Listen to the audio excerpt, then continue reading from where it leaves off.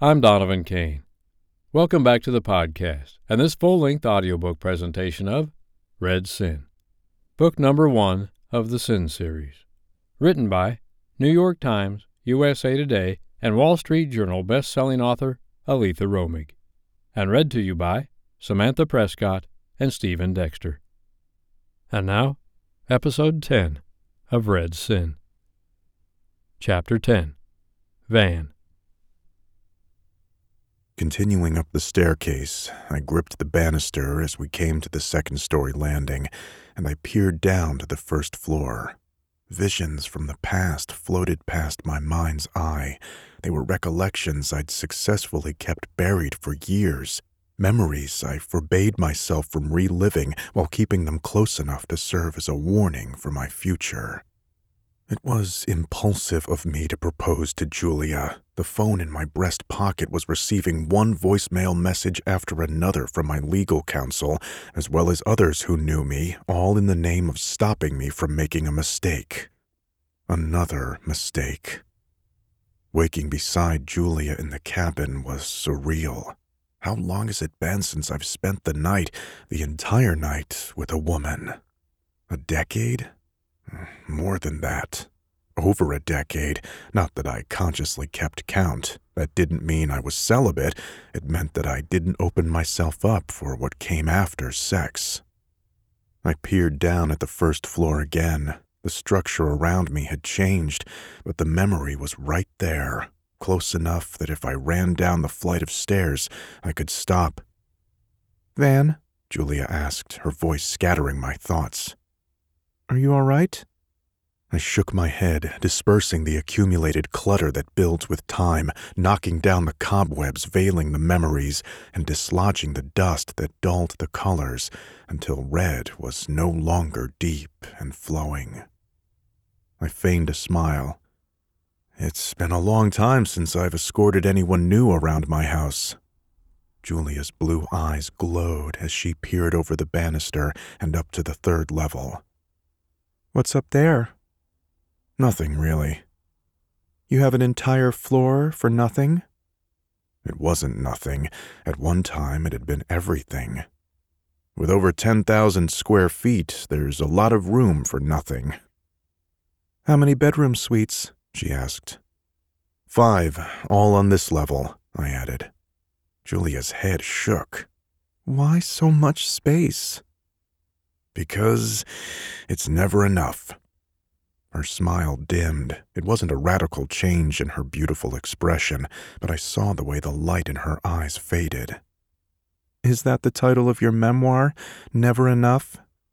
"I think that one is taken." "Every title is taken. When we add the byline, Memoir of Donovan Sherman, it will be unique." She looked down the multiple hallways. From the landing, there were 3 options that didn't include up or down. To the far left was the hallway leading to my suite. In the center, 2 more suites could be reached, and to the far right, another 2, including the one I had in mind for Julia. "When I purchased the house, I had it gutted, expanded, and redone," I said. "Suites seemed to be the thing to build. My architect believed that should I decide to sell, the suites would increase its value, making it a viable bed and breakfast. I'm not interested in selling." I reached for her hand. As we touched one another, I immediately regretted my move and let our connection drop. Even so, the tingle remained. Red sin. "This way," I said, leading the way to the south wing, my thoughts filled with the woman at my side. From the first time I saw Julia standing half frozen along the road, I was pulled toward her. In all honesty, it happened before I saw her. It was as I found her car. Never in my life had I been called a hero, nor did I deserve that title. Never did I seek out the stranded or misguided to lead them to the straight and narrow path of goodness and safety. My motives were usually more self-gratifying and less altruistic. And yet, seeing the empty car buried in the snowbank, I felt an unexplainable urgency to search. With worsening conditions, when a sane man would have driven to the safety of his home, I slowed my speed and peeled my eyes through the darkening sky and blinding blizzard. I didn't know her name, nor did she know mine, and yet once she was in my arms and I laid her down in my truck, I wanted to keep her. A saying from my childhood came to mind: finders keepers. I found her. Julia was mine, and I wasn't going to let her go. Over the last 11 years, I'd reined in that all-consuming desire. I'd refocused my needs away from the unthinkable to the goal of obtaining things. It didn't matter what. I wanted it and took it. I'd concentrated day and night on what I did well and made what I did better, more profitable, superior, and grander than before. As I pushed to succeed, the name Sherman, one that was barely known or recognized, became equated with power and savvy in the world of high finance. $50 million deals became $100 million. $100 million became $1 billion. I moved up and over those blocking my path toward success. I made enemies. Some enemies became friends. Others remain embroiled in their adversarial role. Or perhaps it was me who was the adversary. It's the way I preferred to see it, on the offensive, the predator ready to attack. In general, I kept my distance, always appearing as the facade of the man society required me to be. The cloak of normality grew heavy at times, too heavy to maintain. This home became my retreat, my place away from the world, a place where I could safely examine and overcome those things that needed to stay hidden. It wasn't because bringing light to that darkness would endanger my career, although it would. It was because to succeed in this world, one must be the lion appearing as the gazelle, quick and sure-footed, aware of one's surroundings, and gentle enough to approach. Is that the way Julia sees me? Safe to approach? I wasn't. Am I simply luring her closer for the kill? I didn't know. This was unfamiliar territory. My senses were on alert. Everything about her stimulated them, the perfection of her beauty, the scent of her perfume, the energy in her touch, the melody of her voice, and the memory of her taste. Will having her present alter my mission for better and more, or will I find that drive also applies to Julia? My need to succeed was my reason to wake each morning. I required that incentive to move beyond the darkness. This house provided my solitude and a place where I could allow myself to slip into the shadows. That was why Julia should also rescind her decision to accept my offer. She should move to the guest house or back to Chicago. My home was a bubble where I kept the memories that mattered without any outward sign of those people, places, or things having ever existed. It was also secluded. I'd orchestrated that on purpose by buying 5- and 10-acre lots and demolishing most structures. It was easier to keep urges suppressed when there wasn't another soul for miles. I wasn't a hermit.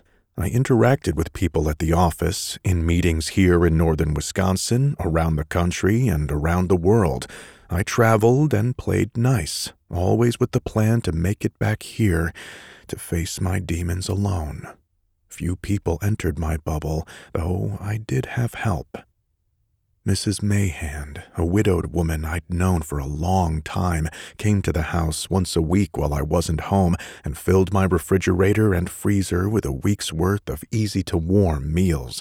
Her daughter, Margaret Curry, drove Mrs. Mayhand, and while her mother cooked, Margaret cleaned the unlocked rooms. Jonathan, Margaret's husband, cared for the landscaping near the house. This time of year, that meant he plowed my lane and driveway. During the spring, summer, and autumn, he tended to the lawns and other landscaping. Farther away, beyond the main house and the nearby structures, the surrounding acres were left to nature. If a tree fell, it remained a habitat to house chipmunks, mice, snakes, and insects. Pine needles and leaves fell in the autumn and created nutrition for the undergrowth. Saplings sprang to life wherever their roots held them. Wolves, foxes, and deer were some of the more prominent mammals that called my land home. I preferred them to the two-legged kind. There were few people I trusted enough to allow them inside my bubble. As I peered down at Julia by my side, and as we passed the locked door of another suite, I couldn't come up with a reason why I'd chosen to trust her and invite her into a place where so few had been welcome. I didn't know Julia McGrath, and yet, as we briefly touched only moments ago, it was as it had been upon seeing her car, as if a gravitational pull existed between the two of us, two masses in motion lured toward one another.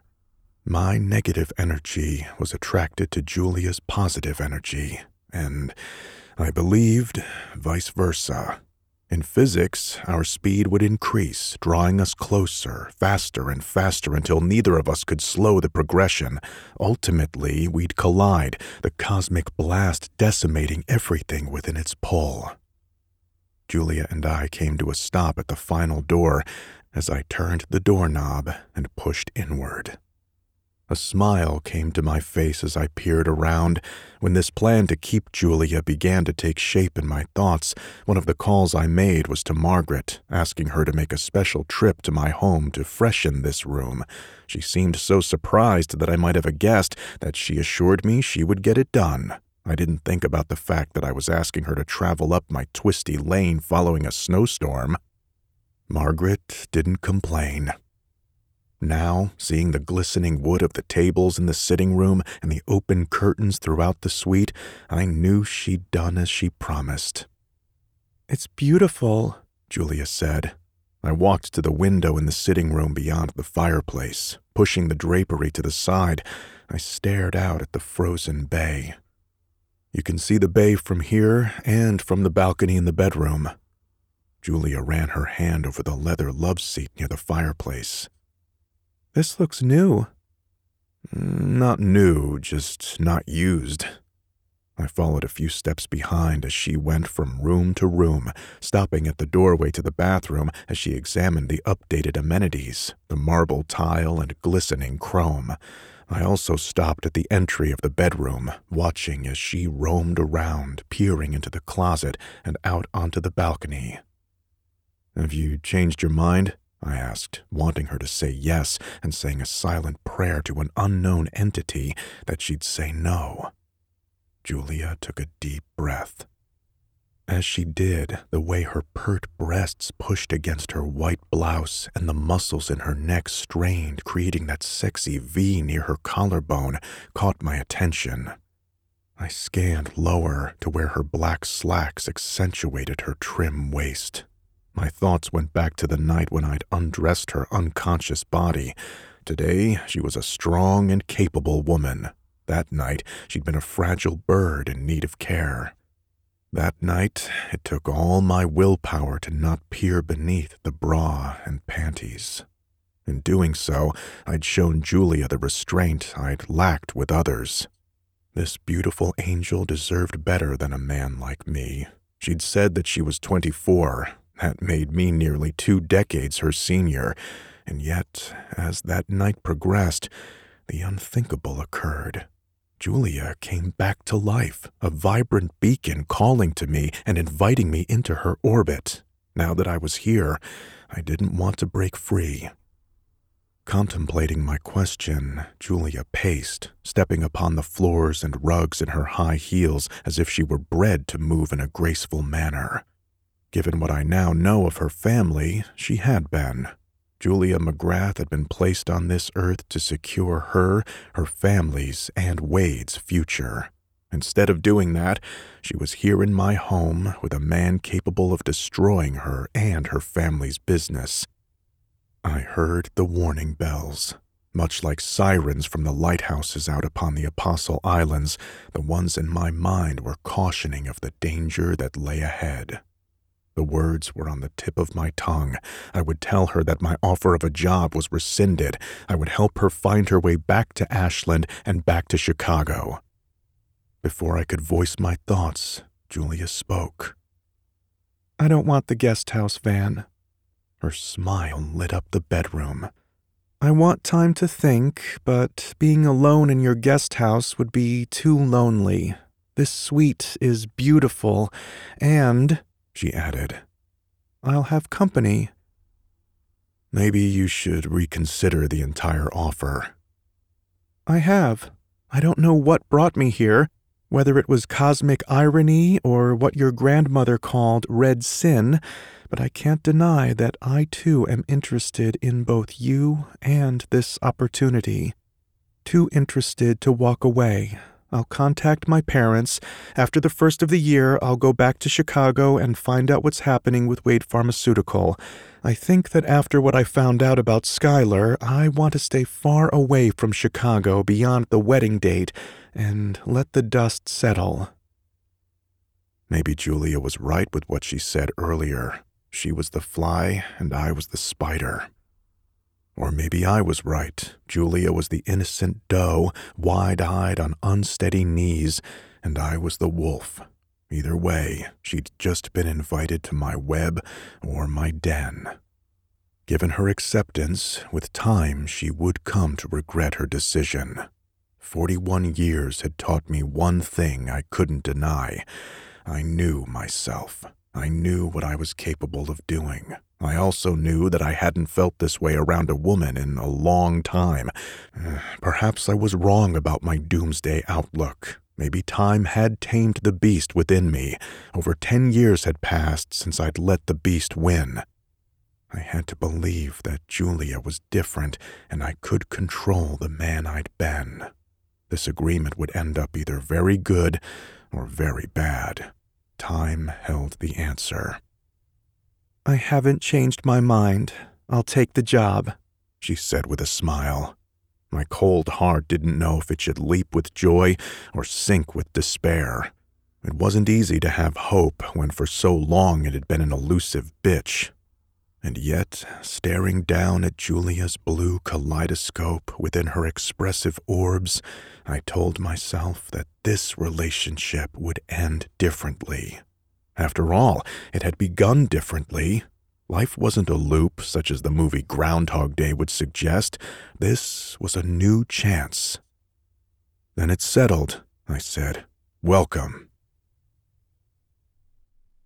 The end of this episode. I hope you enjoyed this episode of Red Sin, book number 1 of the Sin series. Written by New York Times, USA Today, and Wall Street Journal best-selling author Aleatha Romig, and read to you by Samantha Prescott and Stephen Dexter. You can find out more about Aleatha Romig and her books at aletharomig.com. Find out more about the show at steamystoriesforwomen.com.